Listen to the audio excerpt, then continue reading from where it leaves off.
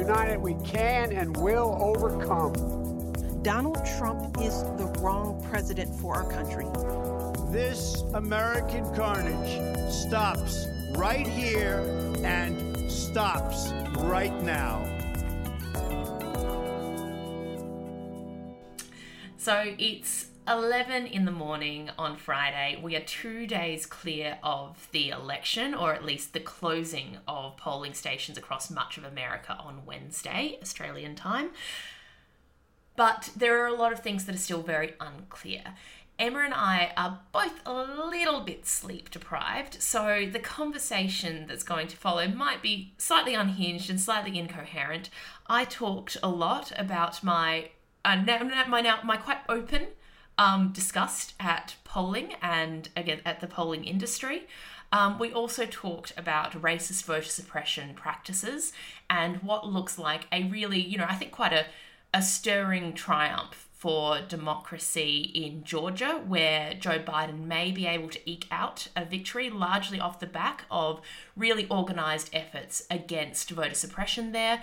We also talked, of course, about, one of the things that is actually quite clear coming out of this election, which is that Donald Trump's vote is resilient, it is strong, and it is not going away. It is resilient. It is incredibly resilient. And at the moment, at least, it looks like Donald Trump has actually increased his share of the vote on 2016, which I think most people, given polls, as you said, Chloe, did not expect. I'm, in fact, watching Donald Trump on my screen right now, rant and rave as usual about exactly that, about polling and about legal challenges. So, as Chloe said, this is very much still unfolding. There is a lot we don't know, and I am absolutely cooked. Yeah, so look, this is our post-election post-mortem, and next week, hopefully, once we have some much clearer results, possibly with Joe Biden as president-elect, possibly with Donald Trump out of the White House and run away to Russia, which is my current theory about what's happening next. We will be back with what will be probably a more sober analysis, not of the election that's just gone, but what happens next.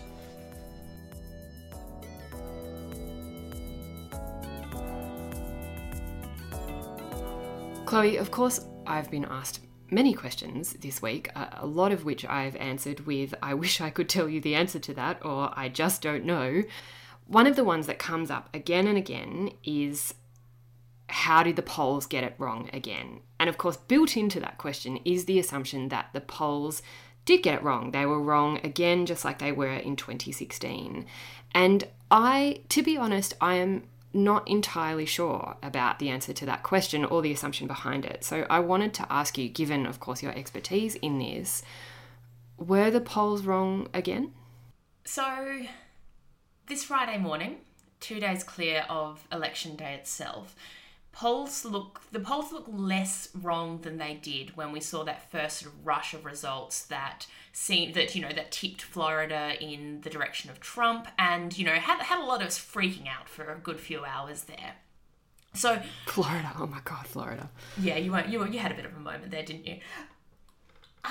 So look, if you look at it from the national level, and this is quite a similar story to what we had in 2016. If you look at the national level, and if you look at the actual margin between the Trump vote and the Biden vote, then they were broadly on point. They were broadly right about how that would turn out. What has been revealed about not only the polls in the 2020 election, but I think, it's really confirmed a lot of suspicions about how polling works dating back to 2016, is that they are not equipped to deal with unexpected events. They're also not sensitive to I guess, sort of a lot of local events and local politics and how that can transpire and how that can play into a presidential election. They're also not sensitive to some serious demographic differences, and they are very bad in some places at helping us to understand the preferences and the opinions of voters from minority ethnic groups. And I mean, the most obvious example of that is, as you said, of course, Florida, where it looks like the Latino vote has gone in a different way, I think, than polling expected, especially in a place like Miami-Dade, which is, has been kind of reliably Democratic, but this time it looks like the Latino vote there in particular has gone Republican, and it's people are making very I think bold statements about why that is. I think it's too early to do that, but it seems like part of the problem there that you're getting at is something that I'm also guilty of in what I've just said, in that polling has treated the Latino vote as a single block rather than recognizing that there are very big differences between, for example, Cuban Americans in Florida or Puerto Rican Americans in Florida and elsewhere. So pollsters have kind of treated this minority vote as a block, and they shouldn't have. Yeah, and I think that's absolutely right. And this is partly a problem of the biases in polling's methods. Like, so, polling companies typically they conduct polls in English. So, to conduct a poll in Spanish and to actively reach out to Spanish-speaking voters, that's almost a bridge too far for them.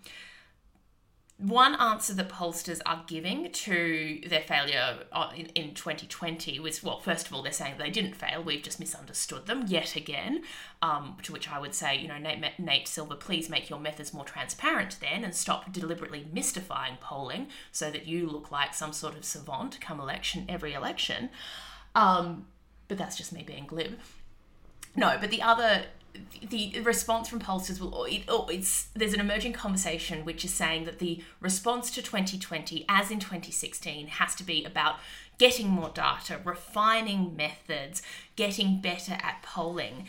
And my response to that is that that's all well and good, and I think it is important to have more inclusive polling that is more open and more sensitive and actually attempts to understand particularly ethnic minorities better than it has done in the past. But I also think that there needs to be an expansion of the sorts of methods that not pollsters per se, but anyone who is looking to understand the electorate and perhaps to predict from it, they need to start taking qualitative methods much more seriously. So, you give the example of voters in Florida, and like you said, there are a lot of theories that are going about. At this point, I'm happy to take them as hypotheses for investigation. So, if we're saying, people are saying that there was a lot of misinformation being distributed through Facebook and through other social media channels that was in Spanish, that was basically accusing Joe Biden of being a communist, and that's what swayed votes. I'm going to take that as a hypothesis for the moment, and that's one that's worth investigation. That's not something that I think we can get a clear or a genuinely insightful and rich answer to if we're not going to be using, say, qualitative methods. So, ethnography, if we're not going to actually be speaking to people in person, if we're not going to look into the history of those communities and the politics, and the political science of Hispanic voters in Florida. These people aren't numbers in a table, and I can't believe I'm still saying this, but they are people, and you can't understand them as numbers. You have to talk to them. You have to talk to them, and you have to listen to their voices, and it blows my mind that that's not something that's even being really countenanced seriously in the postmortems on this election. Totally. And I think that gets to that much deeper issue that we've been talking about for a while, that a lot of people have been talking about for a while, in the way that polling kind of obscures and drives the way politics operates. So what polling can do is tend to drive the way that people kind of do politics, and get them to focus instead on that kind of on the spreadsheet rather than the emotion of politics and the really difficult human work that politics involves. And I think another really clear example of that is somewhere like Arizona, which, it wasn't being talked about in coverage generally, at least not here, before the election, but it actually looks like Arizona, which was reliably Republican for decades, is going to flip in favour of Joe Biden. And early analysis is suggesting, and again, emphasis on early analysis, and I really like that idea, Chloe, of treating things as a hypothesis. An early hypothesis when it comes to Arizona is that John McCain, the late Republican senator, who ran for president in 2008, he's played a really kind of outsized role in people's decision-making in Arizona because of the way that Donald Trump has treated him. So Trump treated him with really appalling disrespect. Of course, we've talked about civility in politics, but this early hypothesis is that the way that Donald Trump was so horribly disrespectful to John McCain has played into people's decision-making in Arizona in kind of repudiating Trump. And that is emotion at work in politics, and polling is just, as you say, Chloe, its quantitative method is just not set up to capture what one of Chloe's favorite people, favorite theorists, favorite whatever, Raymond Williams' idea of the structures of feeling of politics. Yeah, and we could, you could spend, I think many people have spent many books and many hours talking about what we mean by a structure of feeling. Maybe we'll do a Raymond Williams hour sometime in the future. But you're right, and you're talking about quite a nebulous concept there, and one that cannot be reduced to numbers. And which leads me to another point, which is that I think that there is something profoundly undemocratic about the way that polling is conducted. Not polls in themselves, because I do think that polls have their uses, but the way that polling corrals individuals and collectives into numbers, it limits their voice in politics. And that's not to say that, I think that we need to always give voice to Trump voters, but we do need to understand them, and we can't understand them unless we actually listen to them in their own words, rather than constantly funneling them and corralling them into these numbers and reducing them to data points.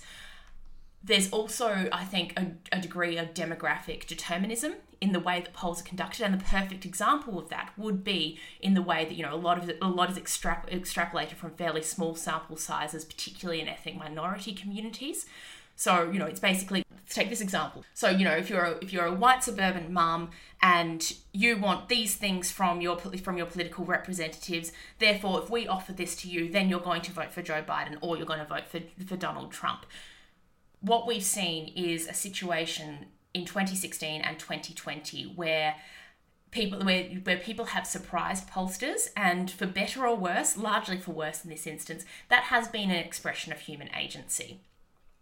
But at the same time, you would think that hopefully on the other side, we can see surprise that is, a good surprise for progressives. Like things like, that very strange result in Florida that people have yet to unpack, where while the state went for Trump in the end, they also endorsed a $15 minimum wage. I think on the whole, what we see in contemporary polling and, amongst the pollsters who sort of dominate our thinking about that, Nate Silver is the obvious example. We see attempts to corral and to contain democracy rather than, respect agency in that democracy. Actually, I've come up, I'm thinking of a really good sort of tentative illustration of this, and this is Georgia, which is very much in play for Joe Biden. And, Georgia is a state where, and I'm going to ask you to explain this in a little bit more detail, but Georgia is a place that is notorious for racist voter suppression.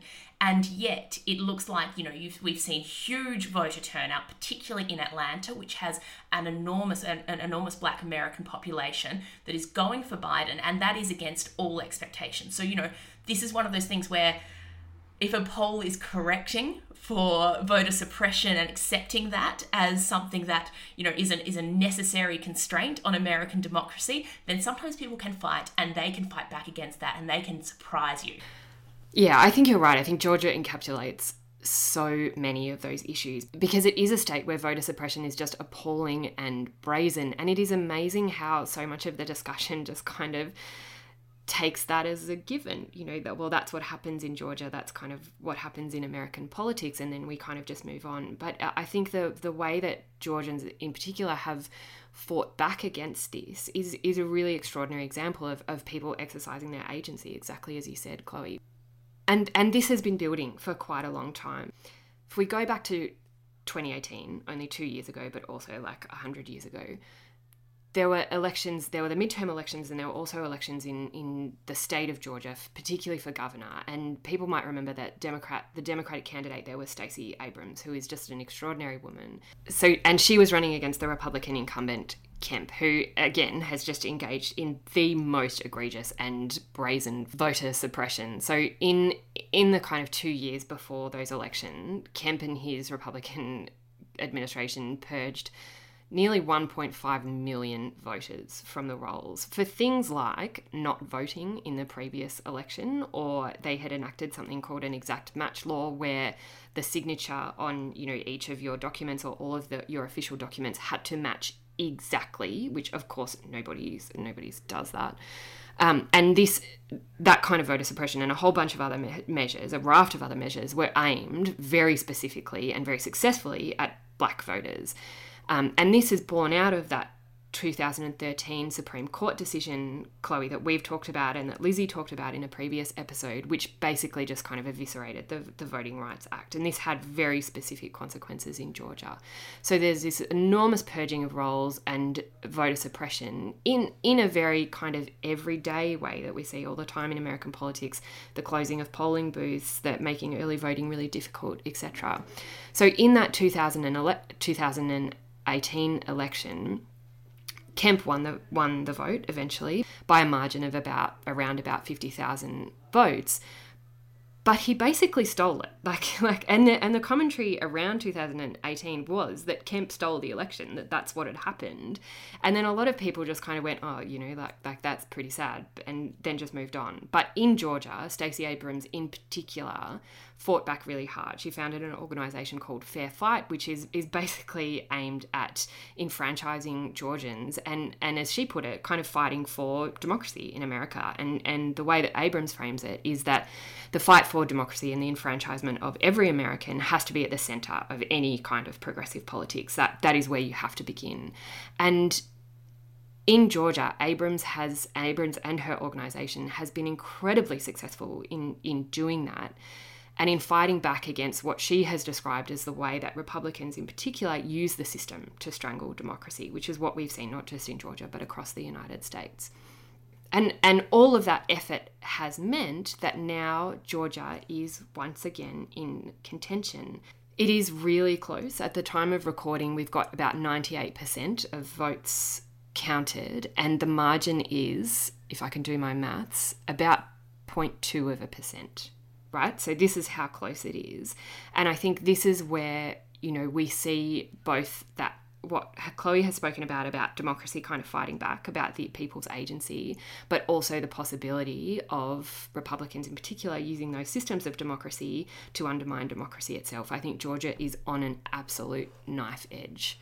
And that is, of course, as I think you're making abundantly clear, that's not to underestimate the challenge here. And that is, it's one of the very few things that has become very clear in the aftermath of this election, is that Donald Trump's vote exists. It is resilient. It has not gone away because of coronavirus. It has not gone away because of Joe Biden's campaign. And it is available. It is available into the future. And I think that, perhaps I wouldn't say that this is something we've between us, we've underestimated. I think we've, been fairly suspicious of this from the start. But even you and I, we were quite surprised and appalled and aggrieved at what is, the power of whiteness in shaping in shaping the American electorate. It is. I think it's one thing to know that it's there, going back to, for example, to our conversation with Lizzie O'Brien about her time in rural Pennsylvania and confronting that kind of whiteness. It's one thing to know that it's there intellectually. It's another thing to be confronted with it so powerfully. And to see just how centered it is in American politics, to see how the entire American political system is constructed to center that whiteness. And I think that's obvious when you look at a place like Pennsylvania and the role that the Electoral College plays. Again, to go back to that foundation of American politics and the fact that the Electoral College is created in order to preserve slavery as an institution. The Electoral College is inherently racist, and that legacy is not going away. We are once again being confronted with the systemic racism in the American political system and the fact that whiteness is entirely centred. Yeah, and I think, there's a clip that's been doing the rounds in the last couple of days, and it's Eddie Glaude Jr. I think that's how, hopefully we've pronounced his surname correctly, who is the James S. McDonald Distinguished University Professor at Princeton. But it's a clip from 2019, which I think is worth playing at some length because he really does express in quite vivid and he expresses in quite a vivid way what we're talking about here. I mean, America's not unique in its sins. As a country, we're not unique in our evils, to be honest with you. I think where we may be singular is our refusal to acknowledge them and the legends and myths we tell about our inherent, goodness to hide and cover and conceal so that we can maintain a kind of willful ignorance that protects our innocence. See, the thing is that when the Tea Party was happening, we were saying, pundits, it's just about economic populism. It's not about race. When people knew, social scientists were already writing that what was driving the Tea Party were anxieties about demographic shifts, that the country was changing, that they were seeing these racially ambiguous babies on Cheerios commercials, that the country wasn't quite feeling like it was a white nation anymore. And people were screaming from the top of their lungs, this is not just simply economic populism. This is the ugly underbelly of the country. See, the thing is this, and I'll say this and I'll take the hit on it. There are communities that have had to bear the brunt of America white Americans confronting the danger of their innocence. And it happens every generation. So somehow we have to kind of, oh my God, is this who we are? And just again, here's another generation of babies. Think about it, that 2-year-old had his bones broken by 2 parents trying to shield him from being killed. A woman who has been married to this man for as long as I've been on the planet almost, lost her husband. For what? And so what we know is that the country has been playing politics for a long time on this hatred. We know this. So it's easy for us to place it all on Donald Trump's shoulders. It's easy for us to place Pittsburgh on his shoulders. It's easy for me to place Charlottesville on his shoulders. It's easy for us to place El Paso on his shoulders. This is us. And if we're going to get past this, we can't blame it on him. He's a manifestation of the ugliness that's in us. I've had the privilege of growing up in a tradition that didn't believe in the myths and the legends because we had to bear the brunt of them. Either we're going to change, Nicole, or we're going to do this again and again, and babies are going to have to grow up without mothers and fathers, uncles and aunts, friends, while we're trying to convince white folk to finally leave behind a history that will maybe, or embrace a history that might set them free from being white. Finally. I think that what that clip does is remind us, when he's saying that we do this every cycle or we do this every generation, we're confronted with the whiteness of American politics. That seems to me to be, Chloe, something that centrists and I guess the Democratic establishment consistently underestimate. When Joe Biden is focused on seeing the goodness in people and in, working across the aisle with segregationist senators, in some ways, Joe Biden's being a decent human being blinds him to the extreme indecency of basically some of his fellow white people. And that seems to be, as we just heard, a very consistent pattern in American politics. And I think one of the unresolved questions of this election, which I think we'll probably come back to in more depth next week, is will the Democratic Party, assuming that Joe Biden is able to eke out that victory, will it finally take that lesson on board, and what will it do about it? And I think one of the ways that question, at least, certainly not an answer, but one of the ways that question is emerging is in Chloe, this assertion that Bernie Sanders would have won.